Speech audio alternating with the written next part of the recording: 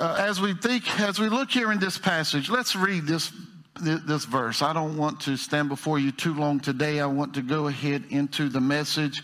Verse 31 through 34 in chapter 31 of Jeremiah. The Bible says, "Behold, the days are coming, says the Lord, when I will make a new covenant with the house of Israel and with the house of Judah, not according to the covenant that I made with their fathers in that day. I took them by the hand to lead them out of the land of Egypt. My covenant which they broke, though I was a husband to them, says the Lord. But this is the covenant that I will make with the house of Israel. After those days, says the Lord, I will put my law in their minds and write it on their hearts. I will be their God, and they shall be my people. No more shall every man teach his neighbor and every man his brother, saying, Know the Lord, for they all shall know me, from the least of them to the greatest of them, says the Lord. For I will forgive their iniquity, and their sin I will remember no more." This is God's holy word. God, we thank you for your promise to us. We thank you for your blessings that you've given us. We thank you for your Holy Spirit that we sense in a powerful way in this place today. Now, God, have your way with this service. God, bless this service as we partake in your supper today. And God, we'll give you praise for all that's accomplished. God, we know you're able and you're willing to forgive those who don't know you through your Son, Jesus Christ. We know you're able and willing to bring them into the fold if they would call upon the name of the Lord. So today, God, we pray that the Holy Spirit would convict their hearts, their minds, and God, that today that they would repent of their sins and call out to you and become your child. Oh God, we know that's your desire. God, help that to be our desire. Help that to be the desire of those who don't know you today. In Jesus' name we do pray. Amen. When we look in Jeremiah's writing, we find this prophecy. And here we're looking all the way in chapter 31. If we go throughout Jeremiah's writings, we find there's a section where Jeremiah pleads to the children of Israel to turn from their wicked ways, or God's going to bring judgment upon them. Then Jeremiah lets them know that because you haven't turned from your wickedness, God's going to bring judgment upon you. And judgment begins. And Jeremiah also shares with them some words of encouragement through his prophecy. If you get to chapter 29, 30, and 31, you find a lot of encouragement. Even though they've heard from Jeremiah, because of your sin, because of your continued neglect of God, because you've went after other gods and you've denied God, because you have denied the prophets that God has sent to you, God's going to send you into captivity. He's going to take your land away from you. Your land will be desolate. It will be destroyed. Your temple will be brought down to ruins. He's told them all of this. And in chapter 29, chapter 30, and chapter 31, we find hope. Jeremiah shares with them the grace of God in the fact that they're going to be placed in captivity. We may wonder, where is grace there? Well, the grace is the fact that God gave them a number of years. That is grace. What that tells me is it ain't going to last for always, that there's coming a day when it's going to get better. He told them for 70 years they would be in captivity. That let them know after 70 years, because God is God and God is in control, he's going to bring them out of that captivity. I want to tell us that's the grace of God. That's the love of God. That's God letting us know that there's coming a day when things will get better. And I know right now in this life, in this day we're living in, things seem to be a little dark. Things seem to be getting dim. It seems like on every hand we're hearing things we just don't want to hear. But I got news for us. There's coming a day when it's going to get better. I can't tell you when, but I know soon and very soon our soon coming King, he's on his way and he's going to come to take us out of this mess. Yes, when we come to these chapters, we find such hope in them that they don't have to worry about their captivity for always. Now, their sin put them in captivity. But while in captivity, they're instructed to move forward. If you were to look in chapter 29, verse 5, you would find that they were told to settle down, to build houses and to plant gardens. If you look in verse 3 of that same chapter, we would find that they were told to marry and start families and have children and populate themselves. They were told in verse 7 to seek the peace and the prosperity of Babylon. Oh, that may not make sense to a lot of us, but the children of Israel being overtaken by Babylon, taken into captivity into Babylon, and God is saying, seek peace for them. And the reason is, if things are going well in Babylon, things are going well for those who are captive in Babylon.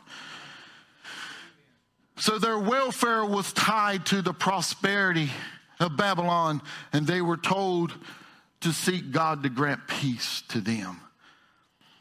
Basically, they were told to settle down because they were going to be there for a while.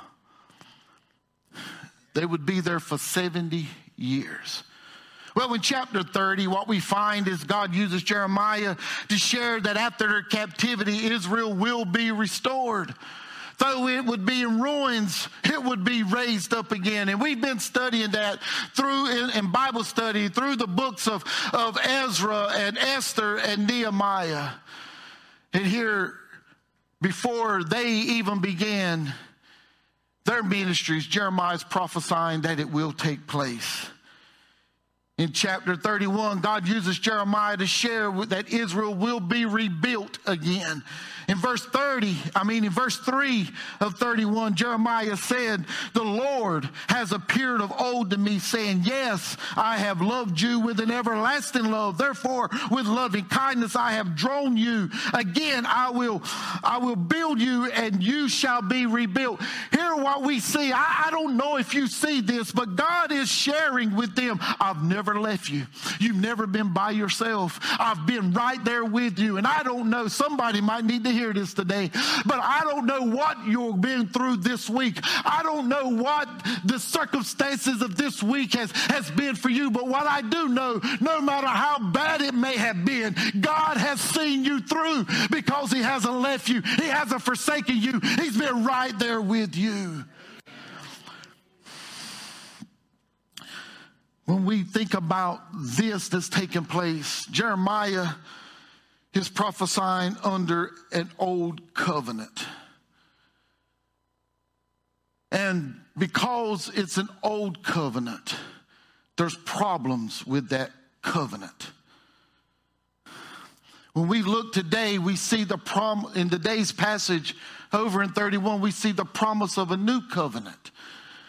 And there wouldn't be a new covenant or the promise of a new covenant if there wasn't something wrong with the old covenant. So as we look here, we need to understand the problem with the old covenant. At the time of Jeremiah's prophecy, Israel was under the Mosaic covenant. We know that as the law of Moses, the old covenant. It came into play during the Exodus time with Israel. And this was a conditional covenant. Their salvation was based upon the blood of lambs being offered up to God for sacrifice for those who wanted to approach God. This was basically a works-based covenant. Well, it didn't take very long when this covenant was instituted to really understand that the Mosaic covenant would one day be replaced with a new covenant. This is evident in the fact that before Moses came down from Mount Sinai with the commandments of God, the Israelites had already broke the first two commandments. Many would say that, well, they didn't know the commandments, so they can't be held accountable to their actions at that time for breaking the commandments. Well, the fact that the first commandment states that you shall have no other God before me, and the second commandment instructs us to not make for us a graven or a carved image, it should have been no-brainers for Israel. We have to remember they had been in bondage for 400 years, and God heard the cries of his people, and God came on the scene through Moses. He used Moses to perform many miracles there in Egypt, and the final miracle which brought them out of Egypt, and that wasn't enough. God continued to use Moses to show the people that he was God, in the fact that they were caught between the Red Sea and the army of Egypt coming behind them, and God parted the waters. They walked across on dry ground, and God covered up and drowned the Egyptian soldiers. It wasn't just that. They wandered in a wilderness for 40 days and for 40 years, never having to change their shoes. I want to tell you, that's a miracle within itself. I have to change mine every couple years. There's holes in them. They begin to blister and hurt my feet. I can't walk in them very good after so long. But here for 40 years, they didn't have to change their shoes. I want to tell you, God was in the midst of these people, and they still failed to honor God. Here they are. Can you imagine being with them and seeing all the water in Egypt turn to blood? Could you imagine seeing them overtaken by locusts? Could you imagine seeing them being overtaken by frogs and other things? Can you imagine walking around and you see people with boils all over them? You saw all of the plagues that came upon Egypt, and then all of a sudden Moses says, go home, prepare a lamb without spot and without blemish. And take the blood of that lamb and place it over the doorpost and the lintel, and the death angel will pass by. And throughout the night, they had to hear the cries and the wails of people who didn't believe God. But even in the midst of that, they saw the grace of God that he had passed by, because their home was covered by the blood. I want to tell you, there should have been no reason any of them would have doubted God in that wilderness. But they did. They did. This wasn't the case that they would just believe. Even after the account in Mount Sinai, down through the centuries, in every generation, the Israelites broke the commandments of God. They failed to keep the terms of a covenant which they agreed with, a covenant that they said would be the pattern for their lives. How did they break it?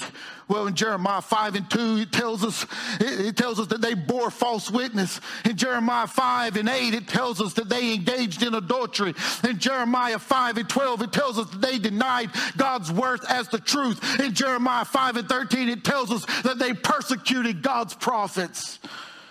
The Israelites broke the covenant, and by breaking the commandments of God,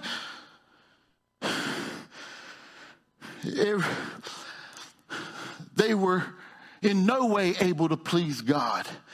You know what? So has every human being born throughout history. We have broken the commandments of God. If you're sitting there saying, preacher, you don't know me that well, get over yourself. You've broken the commandments of God. Romans 3:23 tells us, for all have sinned and fall short of the glory of God. I love that little word, all, because it puts me in there and it puts you in there. With this in mind, if the only way we can come to God is to come to God through an old covenant, then we would all be cursed, wouldn't we? So we must ask the question, if we're unable to become righteous and acceptable to God through the law, why then would God give us this old covenant? Why would God give us this covenant of the law? Is it possible that God knew that we would think that we were so good that he would have to accept us? Well, if there is none good but the Father in heaven, which Scripture says, is it possible that God gave us the law to make us aware of our sin? To make us aware of the condemnation that we have before us? Is it possible that God wanted us to become aware that we cannot boast within our own righteousness? Is it possible that God wanted us to come to the realization that we are sinners in need of a Savior? Romans 3:20 tells us, therefore, by the deeds of the law, no flesh will be justified in his sight, for by the law is the knowledge of sin. In other words, God gave us the law so that we would know that we're sinners, so that we would know that we would be redeemed. God gave us the old covenant so we would know that we needed help, that outside of ourselves there has to be someone who's greater than us that could deliver us, that could redeem us, that could forgive us of our sins. God used the old covenant to point us to a new covenant. He used the old covenant to point us to our need of forgiveness, our need to be redeemed, our need for salvation. This is not a need just for the Jews, which the old covenant was for, but this is a need for the entire world. Galatians 3:24 tells us, therefore, the law was our tutor to bring us to Christ that we might be justified by faith. God has no interest in us serving him through force. Aren't you glad? There are some in this world I wished I could force to serve him. I wished I could. Well, it breaks my heart to know that people are leaving this world and going into eternity without Jesus. But I'm so glad God fixed it the way he fixed it. You know why? Because if I know how I am, which tells me a lot of you may be like me. There's some of you here who, when you were told you got to do something, this little thing called rebellion will rise up and say, I'll show you. There's enough of that in all of us that if God forced us to serve him, we'd do it begrudgingly. We would do it not wanting to. And you know, there's a picture of that during the millennial reign. Because during the millennial reign, when Christ reigns for 1,000 years, everybody will be obedient to Christ. He's not coming back as a lamb. He's coming back as a lion out of the tribe of Judah. He's coming back to sit on his throne and to rule and to reign as King of Kings and Lord of Lords. And everybody will follow his command, but everybody will not trust him as their Lord and Savior. I'm so glad he's fixed it to where he's given us a choice. The choice to realize who we are without him and who we can be with him. Because when we realize who we are without him and who he makes us with him, we want to serve him.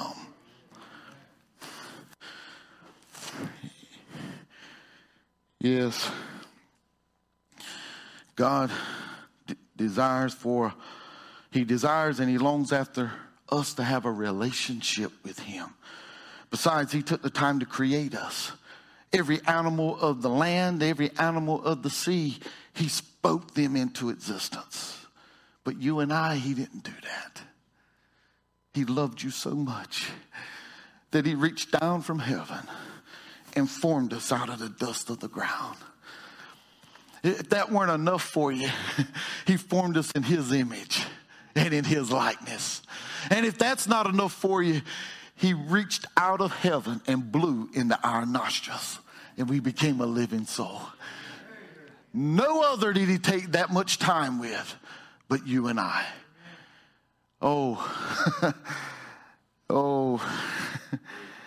God knew that we could not and would not please him through the old covenant, so he gave us a new covenant. One in which we could be made right with him. A covenant in which we could become the sons and the daughters of God. there's power, power in this new covenant. It's a more powerful covenant than the old covenant.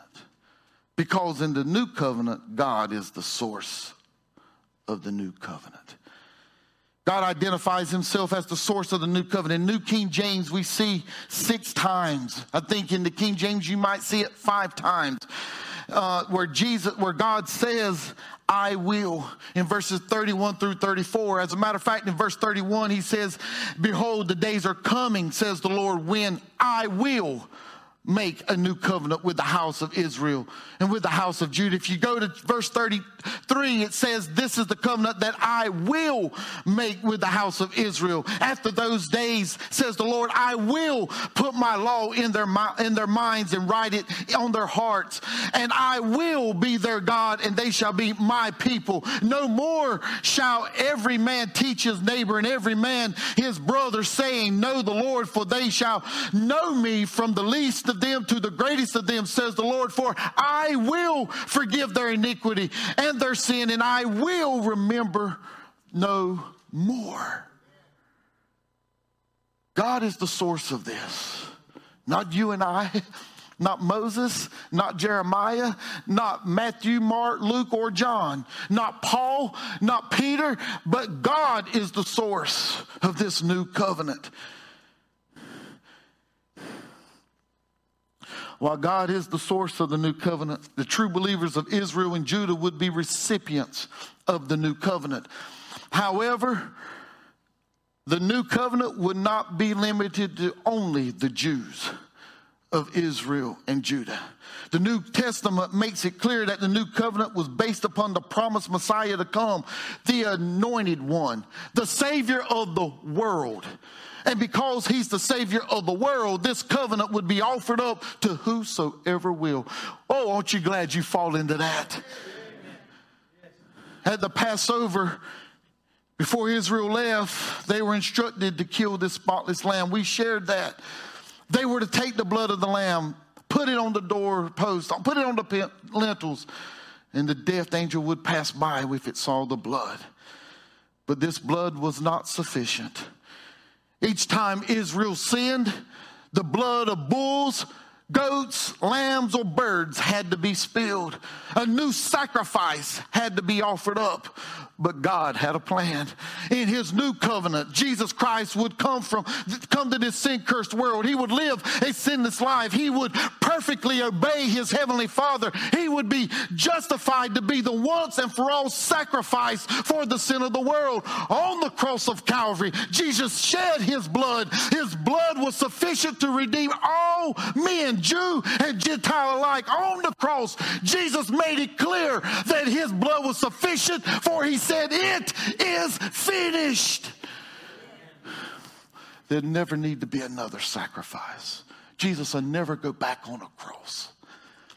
That one time where he poured out, King James says he shed his blood. He poured out his blood for the sin of the world.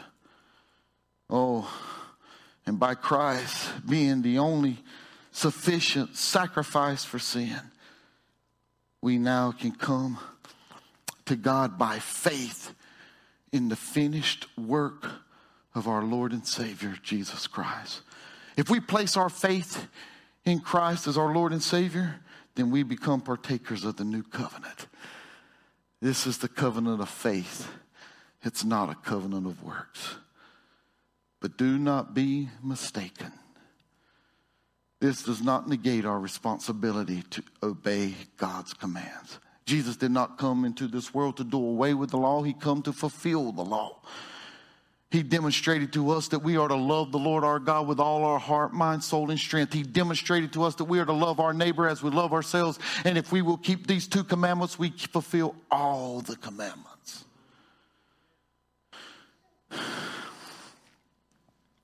And it's when we fulfill the commandments of God that the world will know that we love him. But not only do we notice that God's the source of the new covenant, we also notice he's responsible. We see his responsibility in the new covenant. God takes the responsibility to establish. Listen to me, don't miss this. God takes the responsibility to establish a personal relationship with those who put their faith in Christ Jesus. God does this through the indwelling presence of the Holy Spirit. Once we place our faith in Jesus Christ as our Lord and Savior, the Holy Spirit is quickened. He is made alive within us. And through this, we become born again. And God begins a work in us through the power of his Holy Spirit to make us more like Christ. Romans 8:29 says, for whom he foreknew, he also predestined to be conformed to the image of his Son, that he might be the firstborn among many brethren. He creates in us a new creation. 2 Corinthians 5:17 says, therefore, if anyone is in Christ, he is a new creation. Old things have passed away, and behold, all things become new. So through the power of the Holy Spirit, God then begins to lead us and guide us by teaching us his truth of his word. And he stirs us to obey his commands. And it's when we sin against God that we break God's heart. And when the Holy Spirit comes to convict us of our sins and stirs us to confess our sins, to repent of our sins, and to renew our fellowship with him. For in 1 John 1:9, it says, if we confess our sins, he is faithful and just to forgive us of our sins and cleanse us from all unrighteousness. It's through faith in Jesus Christ, who is our mediator between us and God. We can't get to God no other way but through him. And because we can get to God through him, we have access to the presence of God the Father. And because we have access to his presence, we're able to live in an unbroken fellowship with him. Well, the Bible tells us that we are to continually confess our sins. Listen, I want us to really understand our responsibility in this new covenant is to place our faith in God's only begotten Son, our Lord, our Savior, Jesus Christ. That's our responsibility. Because if we genuinely place our faith in him, we will seek to serve him. We will want to please him because of all, not because we have to, but because of all he's done for us. We will seek to serve him out of gratitude, not out of force.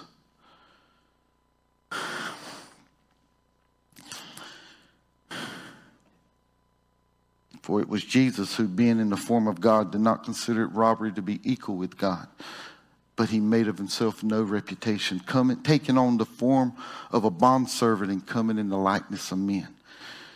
And he was found in appearance as a man, and he humbled himself and became obedient to the point of death, even the death of the cross. Folks, our responsibility. Listen to me, if you're here and you don't know Jesus as your Savior, your responsibility to have access to God under this new covenant is to receive Jesus Christ as your Lord and Savior. God's responsibility is to give the believers in Christ Jesus a new birth. God's responsibility is to make us a new creation. For the old things are passed away and all things become new. And that's done through his Holy Spirit. God sends his Spirit to abide with us and to stir our hearts to please him by obeying him and fellowshipping with him and confessing our sins to him. Let's not mix this up and think that we are to do God's part. We have a part to do, and that is to believe that Jesus is the Son of God, repent of our sins, and confess him as our Lord and Savior. That is our part. And he's going to do the rest. But genuine repentance and genuine faith in Christ is evident. James says, show me your works and I'll show you your faith. Because faith without works is dead. In other words, under this new covenant, if you belong to Jesus Christ, you will love him so much that you'll want to serve him. And those who can willfully sin without any conviction of the power of the Holy Spirit, they've never been saved. It's not a matter of them being in a backslidden condition. A backslider experiences conviction. But one who's never been saved, they can sin and be okay with it. I wonder where you are today. As every head's bowed, every eye's closed. I wonder, where are you? Are you in a place to where you know that you are a partaker of the new covenant? That you know you've been born again, that Jesus Christ is your Lord and Savior. If you are, you're welcome to this table today. You're welcome to take part in the Lord's Supper. And I pray that you've already received your elements. But if you're here today and you're part of those who can willfully sin and there's no conviction. I'm not talking about that your conscience is bothering you. I'm talking about conviction where the Holy Spirit is grieved within you. And he's telling you to repent. Oh, I want to encourage you to repent. Renew your fellowship with God. Restore your relationship with God.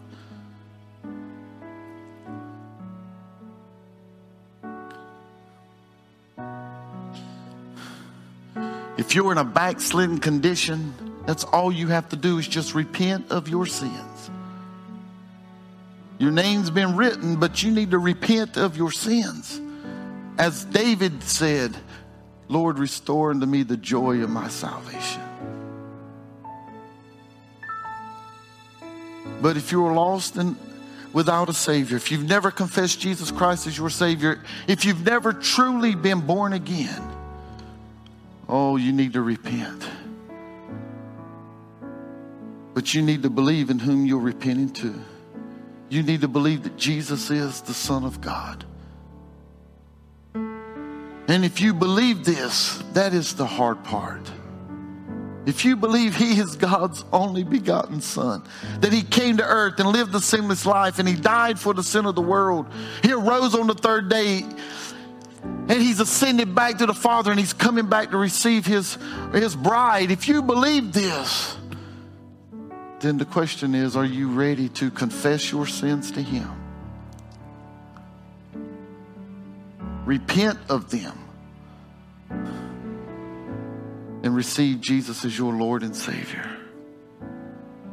And then confess him to the world that he belongs to you and you belong to him.